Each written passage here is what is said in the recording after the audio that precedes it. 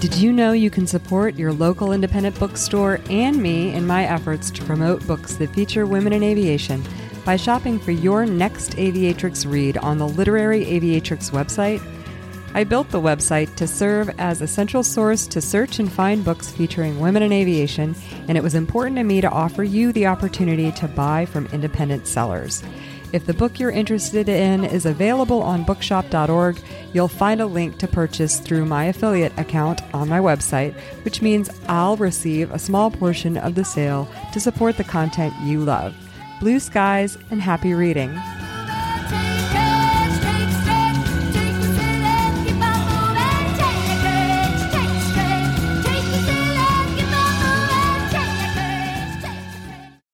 Hello and welcome. I'm Liz Booker, Literary Aviatrix, and I'm excited to celebrate the launch of a new book for younger readers, The Firsts, Women Pilots and How They Changed the Airlines by Mary Bush Shipko. The book is available for pre-order now and launches on the 1st of June. Mary, welcome. Thank you.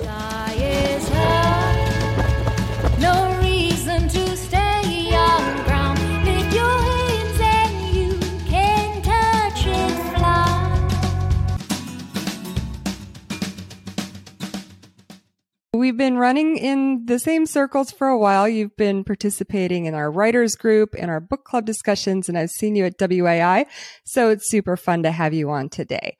And I'm really excited. Congratulations on this new book that you're launching. Can you give us a synopsis? Thank you. Yes. Well, The Firsts, Women Pilots and How They Changed the Airlines. It is an exciting look into the lives and history of some of the first permanent women airline pilots. The core of the book follows the lives of 6 of the early women pilots. There are also chapters on the African American women airline pilots and the international women airline pilots. And at the last chapter is a look at the changes and opportunities for young women today. I also included an airplane legend because the book is for ages 12 and up. Okay. I know. I thought that it was great the way that you explained some of the things that go on in aviation for a younger audience. I even think that it could be readable for even younger than 12, but with some caveats, which we'll get to in a little bit. So why did you write the book, Mary? I wrote it to preserve our story. Like if you or someone else is walking through an airline terminal, or maybe you have a woman airline pilot on your flight, and you think to yourself, well, I wonder when they start hiring women airline pilots. This would be the book you would want to read. Absolutely. And so you said it was for a younger audience. And why were you targeting sort of early teen with this book? I'd like to inspire young women to be airline pilots. My children's book, which I will talk about that later, it has in the back, it has pathways to become an airline pilot, and it also has tips, things that you can start to do as early as elementary school to develop a background. Because I think this is the major thing that young women are lacking. They don't develop a background early. Yeah, I think you're so right. And it was really exciting when I talked to Manisha Puri about what India has done to change that, how the ladies there are in the schools and look at them. They have the largest number of airline pilots in the world with 12%. But a moment ago, you said you would like to share our history. And when you say our, I know that includes you. So tell us about you and your career. Yes. So I was one of those first women. I was one of the first women airline pilots hired in the country. I began flying in 1964 in South Florida. In South Florida, I flew a variety of aircraft mostly to the Bahamas and the Caribbean Basin, all the countries that ring the Caribbean Basin. So that included South and Central America. And I started out on single engines like everyone else does. But soon I gravitated to the medium twins and then the heavy twins and then the 4-engine transports. We were a very unique area and we had a lot of cargo companies. The area at Miami International that I flew out of was called Corrosion Corner. And I had the opportunity to fly out of that historic area. And we flew DC-6s and 7s and Constellations down to Aruba and Colombia and Guatemala and Panama, all over. So after I got my experience, people generally told me the airlines will never hire women. And our little cargo company even had a chief pilot, and he asked both National Airlines and Eastern Airlines, and they told him the same thing, that airlines will never hire women.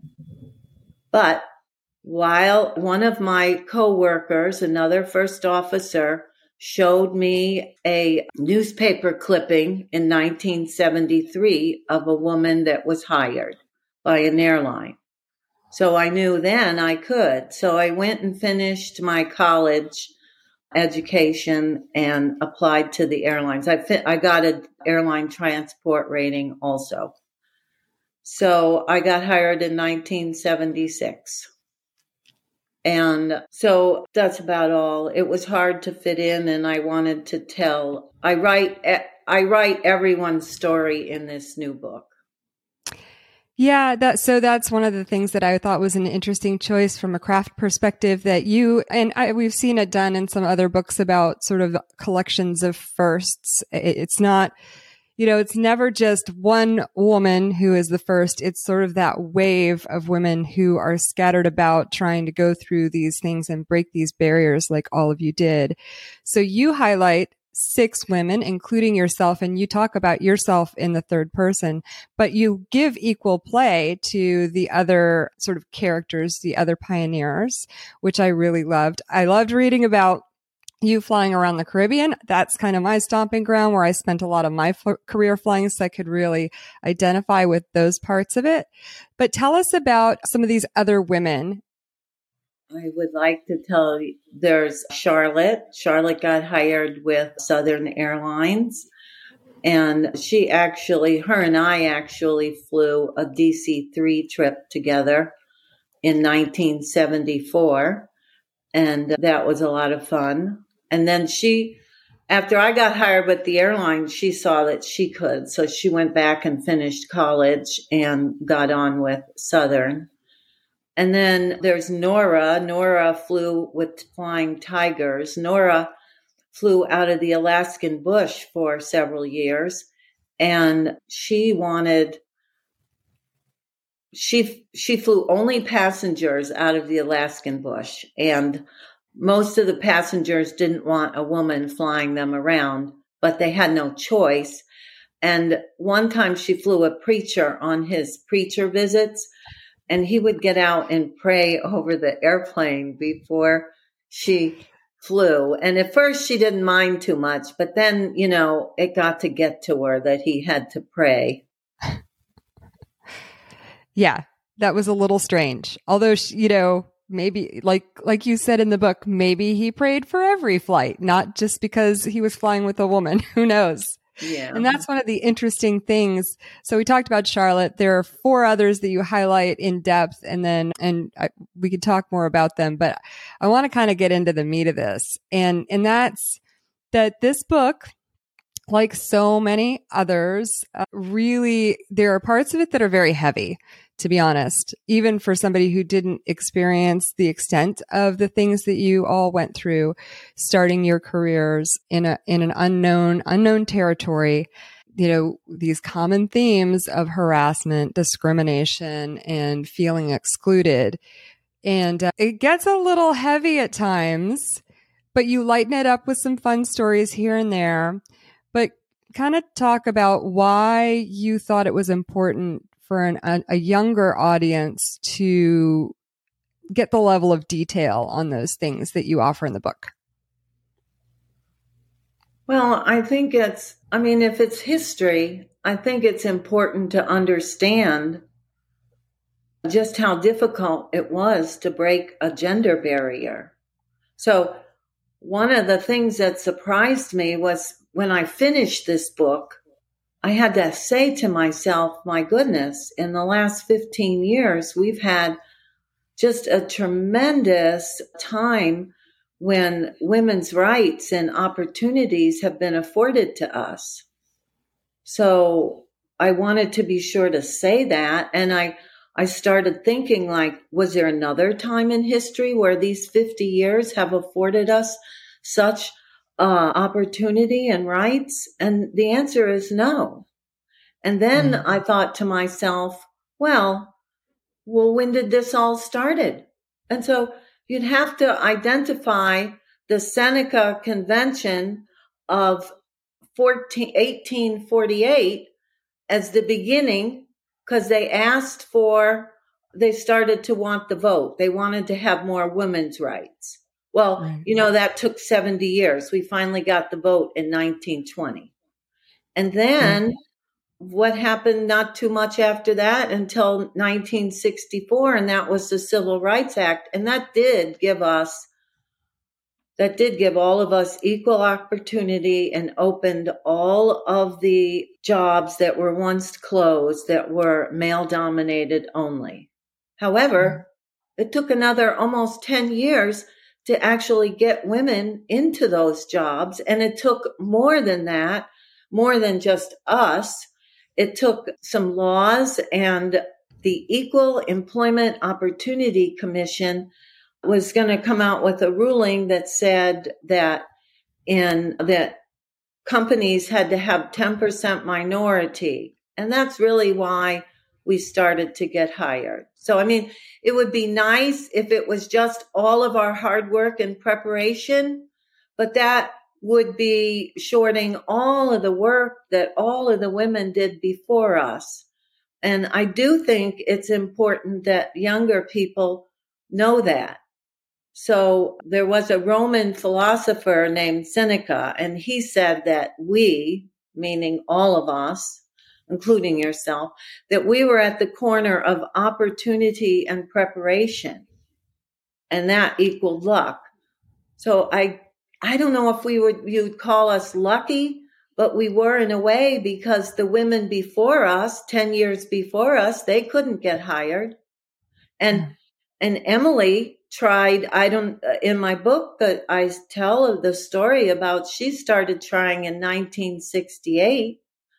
So I think this is a very important history that young women start to understand that, they are living in a very blessed time. I agree with you. And I love, actually, this is starting to be a little bit of a trend in the books. I just interviewed Eileen Bjorkman about her new book, which is Fly Girls Revolt. And it is about sort of the evolution from the WASP all the way to the repeal of the combat exclusion law, which is really important for military women. But what she did in her book was she bridged that time period between World War II and the time that women were going to the military academies. And I love that you provide this context too, to recognize that, you are our pioneers and we look up to you, but not to forget all of those women who came before to set the framework for you to be able to go through those doors that were open to you. So, and then the things that you did, the sacrifices that you made and the trials that you went through were really impactful and universal. There was nobody who was immune to them at that period. No woman was immune to those experiences from what I've seen so far. And one of the things I also liked is the way that you carried it forward to the long lasting impact that I don't see that done a lot in our books. The lasting emotional and psychological impact that those experiences had on all of you. Do you want to talk a little bit about that? Well, all of us didn't necessarily, the early women pilots, the very first ones at their airlines, all of us didn't necessarily get to have that 30-year career that we envisioned. So for myself, I took an early retirement as well as some of the others did, but Emily was impacted by deregulation, but she still had a wonderful, wonderful outcome on one of her very first trips. The captain told her not to touch anything that he considered women pilots in the cockpit dangerous. And at the end of her career, she was working for the FAA, riding jump seat, grading people on their cockpit resource management, specifically on their communications with each other. So, yeah, I loved that. She came full circle and was able to absolutely positively impact the culture that way. We're talking about Emily Warner, who is, I guess, has been recognized, you said, by the Smithsonian as the official first. That question of first is really interesting, right? yes. And also, of course, I do recognize in the introduction the woman that was hired in 1934 briefly. But they did say that Emily was permanent because she had all of us had a long career. And the other woman, who her name escapes me right this second, was not allowed to stay. I'm glad that you mentioned that you think the book is appropriate for 12 and up. I think when I started reading it, I thought it was absolutely written in a way that was accessible to younger readers, to middle grade, 8 and up. But with the caveat that later in the book, we get into some, like I said, some heavy stuff, like all of you encountering pornography in the aircraft and the sexual harassment. And so I would just caution parents or anyone who's buying it for a younger reader, just know that those things are in there. They're not graphic in any way. They are, I thought you did a very good job of describing them as bullying, and kind of trying to explain them in the most benign terms. But yes. Yeah. So I am somebody who has benefited from all of you firsts in my own way, but that does not mean that I didn't encounter, lighter versions of these things. And there was one paragraph, I'm going to have you do readings later, but there's one paragraph that I thought you did a really good job of describing what it felt like to be an other in a community where you were there because you were excited about aviation. You just wanted to have a career and do the job. And not only, did people try to make it difficult in the cockpit for you, but they also just made your life hard in like your social community of work. And so I'm going to just read this paragraph. I thought it was really well done to explain to sort of a younger person and who can relate to it. So this is from Nora. And Nora is the one, right, who was the Flying Tiger pilot from Alaska. Okay. Most people can relate to the loneliness of being left out of a group, especially when you're trying so hard to fit in. These attitudes from the men pilots kept Nora from something she wanted, to belong. She wanted to be a part of the group of instructors. She wanted to hang out with them at the end of the day and exchange stories, jokes, or new teaching ideas.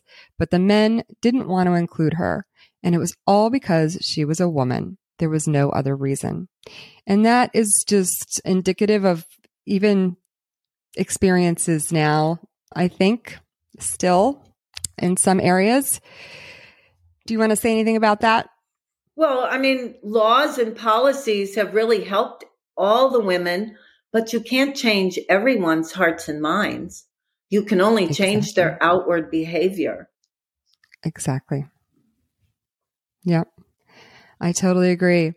So toward the end, there are a bunch more things that I want to talk about, but toward the end of the book, you paint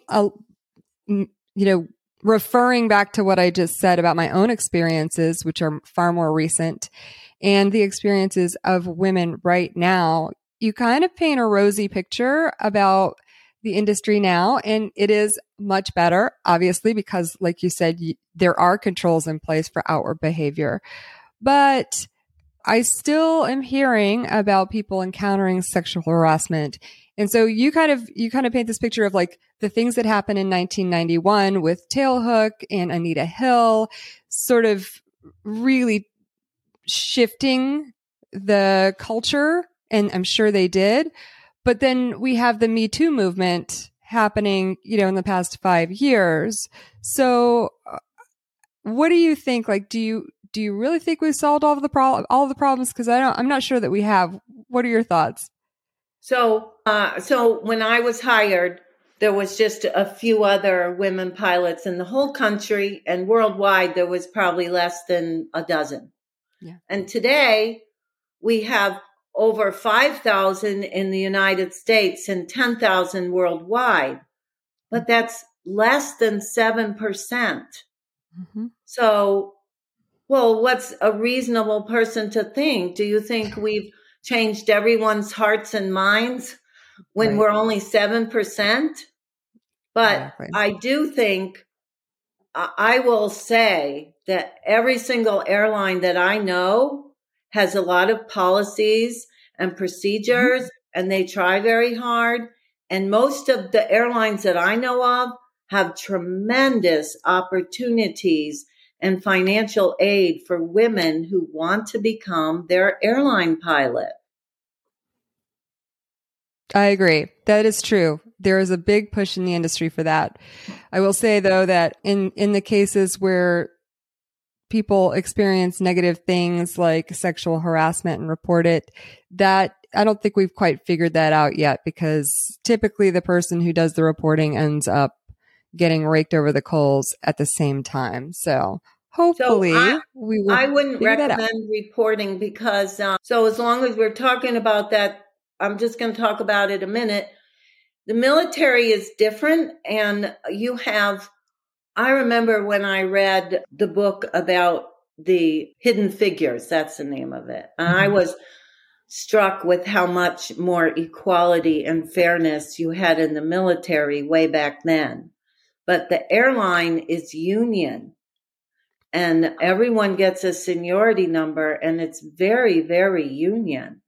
And so I still don't think that it's such a good idea to report it, because you're going to bear the brunt. However, what I would suggest is, couldn't you discuss it with a mentor? How about you always have a good mentor, and maybe their wisdom could help you? No, you're saying no? No, I don't disagree with the mentor question at all. No, you definitely have to have people you can trust. And now it shouldn't be that hard to find someone that you can trust, because we're so connected in this world.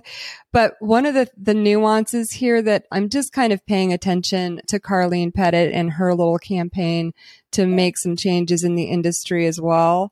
And this idea that the women who are working for the companies right now can't talk about it, outside the company. So I think that happens in the military too. They tell you not to talk about it in public, but I just think that inhibits transparency around it. You know what I mean? Maybe it does inhibit transparency, but maybe we should go back to what I said a few minutes ago. We're less than 7%. Maybe we have to get bigger numbers. Oh, I agree with that. Absolutely. And I'm here to champion that as well, for sure. Yeah. And so also the thing that I learned later in my life is to look within myself and see if I can think of something I could do differently to have a better outcome to the situation. And sure. I was very hurt. You could say I was angry after I left the airline for a long time. You could say I know I wore out a couple friends complaining. And then in 2009, I went to a reunion, and they not only did they give me a standing ovation, but they apologized. I mean, I had so many people apologize to me for the treatment I received. Now, I'm not going to say that the person that gave me the treatment apologized to me. I'm not going to say that. I don't know. But I guess one of the things I learned is if someone's given you a hard time, you might address them directly and see if you have a better outcome. Yep. I have experience with that myself. And this just really interesting to hear you talk about that experience of people apologizing for what you went through.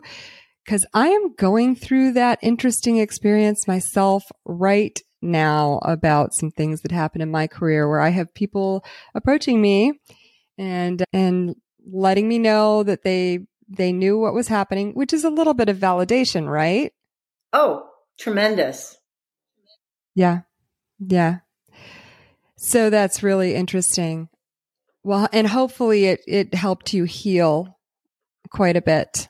Well, today I feel whole, and I didn't feel whole for a long time. Oh, that's wonderful, Mary. That warms my heart. I'm glad to hear that. So I hope people continue to apologize to you. But I mean, that was one of the shocking things too. If you look over the last 50 years, we really have had a cultural change. Yeah. Maybe not everyone's on board yet, but. Yeah, it's so interesting. Yeah, I keep hearing from people, people change. I'm like, yeah. I mean, I've changed, but when you're exposed to someone's behavior repeatedly for a really long time, those are your memories and that's your experience of them. It can be hard to let that go, but I'm glad to hear that you've been able to figure that out. That makes me so happy. There's a chapter in the book about Zonta. You and your peers who were scattered about the country all got together at a Zonta event. And I just wanted to say I was recently introduced to Zonta because I was asked to speak at a local chapter Amelia Earhart observance. And so I learned all about them. I thought that was really cool. And then that chapter, you kind of explain the birth of ISA 21. And I thought that was so great. I learned something new. I never knew what the ISA was about, the International Standard Atmosphere. So tell us a little bit about it. So we did get together, and that was the first time really at that Zonta meeting that there were several women all in the same room that were spending the weekend at the hotel. And we enjoyed so much each other's company that we decided to form our own organization. And I happened to be based in Las Vegas, so I went home to go ahead and make the conference. And then a couple other women sent out letters. And on that particular day, when we got together, there were 21 of us. And so we did what the 99s did. There were 21 women that showed up. So we kicked around a long time what to name us, and we named us ISA after the aviation term, and it stood for International Society of Women Airline Pilots. I love it. And so maybe I can talk about this now or later. We were in 2018, we were going to have our 40th anniversary. And I recommended that we make this book of flying stories. So what's it called for people who are listening? Women Who Fly. And there's 36. We sent out a flyer to every member. We have over 700 members to send in the flying story. And we had 36 members send in their flying stories. And we have some really good ones. Let me just share a couple from the table of contents. We have that Aloha Flight 243, Mimi Thompson's. Remember the top of the airplane flew off? I don't remember that. No. Wow. Yeah, well, that you would like to read that. And they were on final, I believe, to one of the out islands, and the whole top of the airplane tore off. That's terrifying. And well, I'll let you read the story. And I love this one from Russia with Love. She was flying from Canada to Asia, and they had all their toilets stopped up. So no one could use a toilet they had like 300 passengers. Ugh. So they had to make a emergency landing in Russia. And they were very nice and helped them and gave them some fuel and sent them on their way. And there's just a lot of really good flights. I put 2 in here. And I love this one. You were talking about India. Okay. Yes. India's very first woman airline pilot owes a debt of thank you to the women in 99s here. She has thanked them. Yeah. The whole story's in here, and it's really wonderful. She tells about how she wanted to fly and how, no one could help her learn there. So she wrote, I think she wrote to Wally Fink and another woman, and they opened not only their homes and their hearts, but their airplanes. I know. So that was another story that we got to read in Manisha's book too. I was so excited about that, to hear that she flew with Wally Funk. Amazing. And that's just a testament to these organizations and the incredible impact that you can have, Yeah. One of the things that you talked about as ISA was getting going, I loved this because it also, again, you've kind of captured something that I observed or experienced from the women who went before me.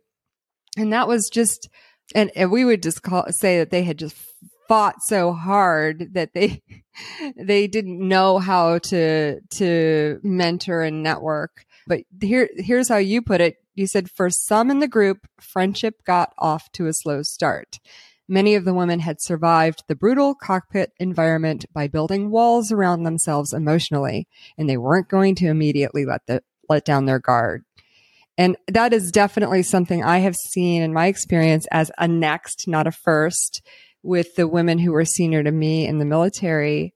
They had just fought so hard that they just didn't know they didn't have the tools to open up that way. Yeah, I agree. And I probably had a few walls built around me. But before I leave this, I want to mention, I just want to mention one thing, that if you're an aspiring woman pilot, or you should go to our website, ISA, International Society of Women Airline Pilots, and go to memberships. And you do not have to be a pilot, an airline pilot. As an aspiring pilot, you can sign up to be a member. You can come to our events and sign up for our scholarships. And we give away $75,000 a year. That's amazing. So, and of course, we have lots of mentors. And yeah, I really cherish now that I'm on a bunch of different teams. Like I play in an orchestra. I play the second violin, and it's fun to be on the whole team now. Yeah. Where I was used to just being me. Yeah. So that was another drawback. So I got to the airline and everyone saying, "Oh, you did this." And so I was thinking, "Oh, I did it all myself." And of course, by and by, I realized that being too independent is not a goal. And so we want to strive to be right in the middle. We want to strive to be interdependent, not too dependent and not too independent. I love that. I think that's what I strive for today, and I find it a much richer life. Oh, that's wonderful. I love that. So is there anything else you wanted to say about this book before we talk about your other books? Well, I want to say that all of these women were on a hero's journey. Yes. That Prometheus was changed to they were heroes, just like Prometheus. And they were chained to, Prometheus gave the humans fire, and he was chained to a rock. And all of these women that we've been talking about stepped outside of the traditional woman role, and they were chained and they were punished for it. Yeah. So I think it's really important to recognize that maybe they sometimes were a little hard, but rightfully so. Yeah, absolutely. Deservedly so. This is a living book. I did want to say that. If you are the first woman airline pilot at your airline and you're not in this book, I'd love to hear your story. And my email is at the back of the book. My email is at the back of all my books. And send me your story. Oh, that's wonderful, Mary. I really love that too. There are a whole bunch of women out there who haven't told their stories yet. And if they're not going to do it themselves, then it would be wonderful if they would include it in a collection like yours, because we want to know them. But this is not your only book, so tell us about your others. Okay. So my first book that started my writing journey, is also back there. It's Aviatrix, and it's my memoir. And it's a first-person historical account of breaking a gender barrier, of becoming one of the first women airline pilots. Kirkus Review, which is a reviewing company out of New York, says it is a unique and engaging memoir balancing personal story with broader social themes. Yeah. And I've had many women come up to me at events and say, after they've read it, and they've thanked me for giving them a voice. Yeah. So that's very special to me. Yeah. That point right there, I think I just wrote something about that, about the stories that are included in the canon of books featuring women in aviation are a small representation of common experiences across our community. And that for our allies, our male peers, to be well informed, it would behoove them to read our stories, because you are one who has elected to make your experience public and use your voice, but you represent many others who have chosen not to do that for whatever reason. And we respect that choice, but we need to recognize, we as a community need to recognize that these experiences are not isolated incidents, that they are a common experience across our community. So thank you. I have, what men who really love this book were the enlisted men. Oh yeah. Oh yeah. But I've had commanders and airline pilots say that they recognize my story. Yeah. Good. So I did write it, if you haven't had a chance to read it and you read it, you'll see that I have a chapter in here called A Few Good Men. Yeah. And at the back of the book, I have an appendix of the men that I used to fly with, both in Florida and at the airline. And there's some very nice letters from them, letters from coworkers, because I was like most of the other women. I was a little scared to write my story. So for fear of backlash. But then interesting, and here I have, so after the Civil Rights Act of 1991, some of the women I knew took their case to the airline for pornography and other sexual harassment, and they won court judgments. And they're in the back of my book. I have an appendix of 3 of them. That's very interesting. Other cases. Yeah. So it's an interesting book. It has all the laws and how it affected me and the other women. Why the WASPs didn't get to become airline pilots. Right. Because they were probably the rightful heirs. Right. Rightful heirs for the airlines, rightful heirs for the first female pilots in the military. Absolutely. I agree. Yep. And then you have a children's book, Yes. like a So, young reader book. yes. So when I went to a lot of the author corners and when I'd speak around the country, a lot of people would ask me if I had a children's book, or they'd want to buy my memoir for children. And I'm not going to stop them from buying it, but it really is not a children's book. So I wrote Daring Mary, and Daring Mary is a picture book, and each page is a turning point to going to the airlines. So it starts out, the Coast Guard told me no. You were 3 years too early with the Coast Guard.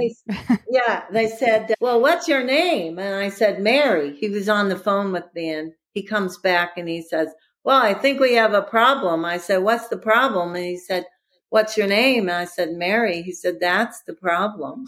Oh. We don't hire women. But anyways, I keep going until I finally get hired. I get all that heavy transport experience. And then I get hired by the airlines, and I put in here, this is the final page. Oh, this is how it ends. So it's a happy book, and it shows how many women today. And then this is where I have how you can become an airline pilot and things that you can do. Yep. That's so great.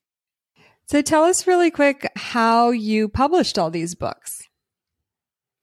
Well, I self-published. So I wanted to tell you about my writing journey first. It took me 4 years. Yeah. Took me 4 years to write this, and about 30 years of perspective. Yeah. So I just wondered, how could I write an interesting story about someone who'd been given a lot more opportunity than most people? I didn't want to have it just to have a lot of complaining. So I had to think a long time, and I started to write. I find writing extremely hard. I did read that it was described to me as blood droplets on paper. Yeah. And I can identify with that. Yeah. So I think about what I want to say, and I write that down so it doesn't get lost. And then as I form my ideas, I try to make an outline. And then I start writing, and I take one chapter a week to a critique group, or maybe a half a chapter. And before I joined a critique group, I kept throwing it away because I think, oh, who would want to read this? This is so dumb. And so really I credit with my critique group with having let me finish the book. Oh, that's wonderful. I constantly deleted. That's wonderful. And then once I get a book together, I do have an editor that I pay, and I think she's very good. I don't always agree with her, but I do follow what she says. And when I first published this book, I had 5 free days, and I downloaded. I had over 40,000 downloads the first 5 days. Oh, wow, Mary. And then I feel like I gave away my whole book. Yeah. Would you do that again? No, but I did, I thought, I'll have like 4,000 reviews, right? 10%. Oh, right. Yeah. But I have 250 reviews, which is still very acceptable. It's pretty good. And I had some really top reviewers, like the top 100 Amazon reviewers. Yeah. So, but this book helped me heal.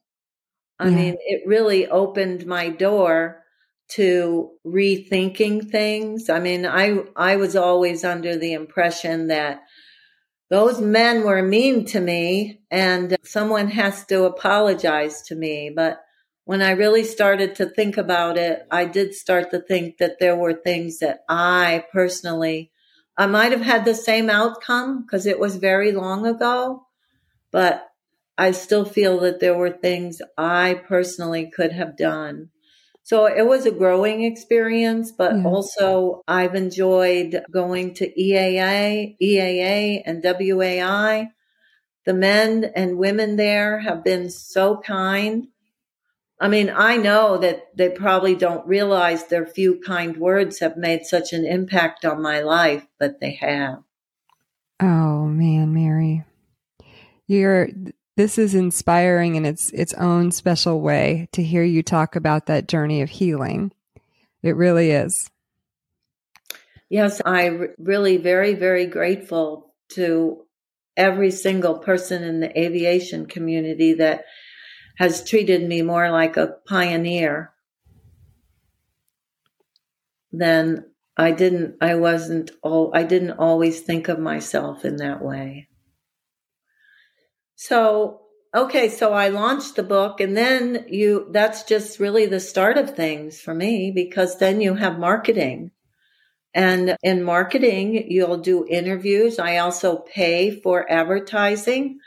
I also will do some groups that advertise your book if they're not too expensive on their website.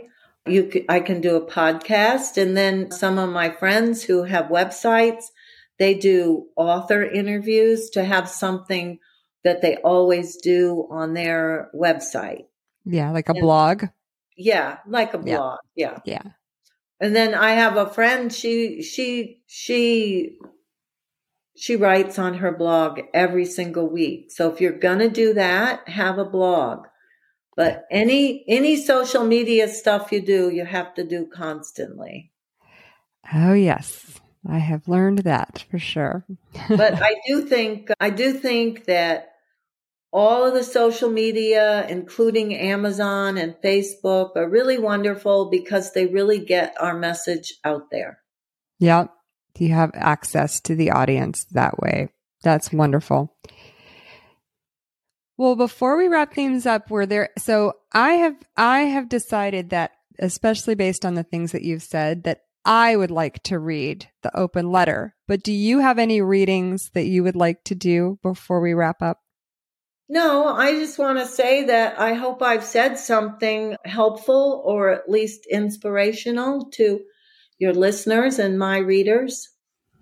And be sure to come by the author corner at EAA or WAI and say hello to me.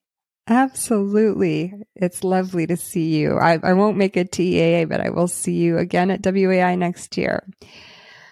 Well, Mary, we know that your book is available for pre-order now. It is The Firsts, the women pilots and how they changed the airlines for young readers. And it's available on June 1st. So everybody go get a copy of that book. Before we wrap up, based especially on some of the things that you said today, I want to read some of this letter, and I'll read the whole thing and then we'll edit out if we want. So this is Appendix A from your book, The Firsts. And it really struck a chord with me in terms of honoring people like you who broke down the barriers for us.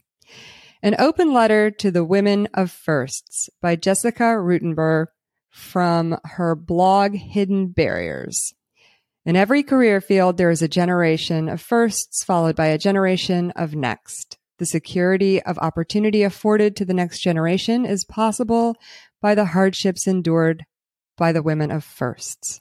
Although I am a woman of next, a second generation wave, I was raised by the generation of firsts. I can look to my left and see beyond the perseverance of accomplished women that marked their place in history to the pain of a generation of women who suffered in silence. Survival was priority. Complaining was never an option.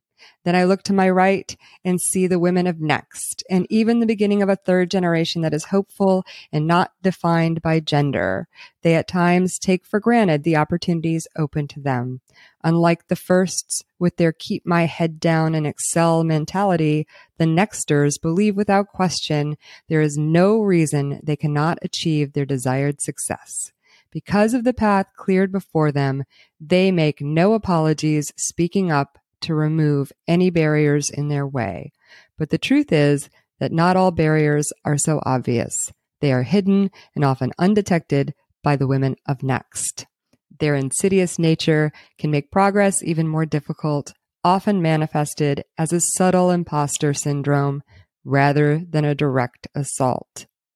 To the women of first, thank you will never be enough. We see you. Some of you have ascended into positions of power, as few of you as there are. You hide your scars well and often play down your pain. Your generation taught you that standing out on the smallest of manners as a woman had the potential to take away from your power and bring question to your competence and accomplishments. Each of you have adapted in your own way. Some assimilated into the collective that resented your mere presence, or perhaps some of you now carry the sword and shield as a pathfinder for others. Many of you didn't ask to be firsts. You simply wanted to pursue your passion, and along with it came the burden of discrimination and bias. Thank you, Mary. Yes, I think that's so beautifully written. It is so beautifully written. Yeah. It's exactly, well, it's just beautifully written. So I'm glad you like it too. I do. And I'm glad that you put it in the book. Well, congratulations, Mary. And thank you so much for everything that you went through, everything that you have done to heal yourself and then to give that message to the world. And thank you most importantly for your books, including the one that's coming out now. Well, thank you, and see you at WAI. See you there. Thanks so much for listening. I'd like to thank Shasta Ways and Michael Wilds of the Women's Soar Group for their help in producing this interview. The Women's Soar Group is a media company that gives women a platform to express themselves. Blue skies and happy reading.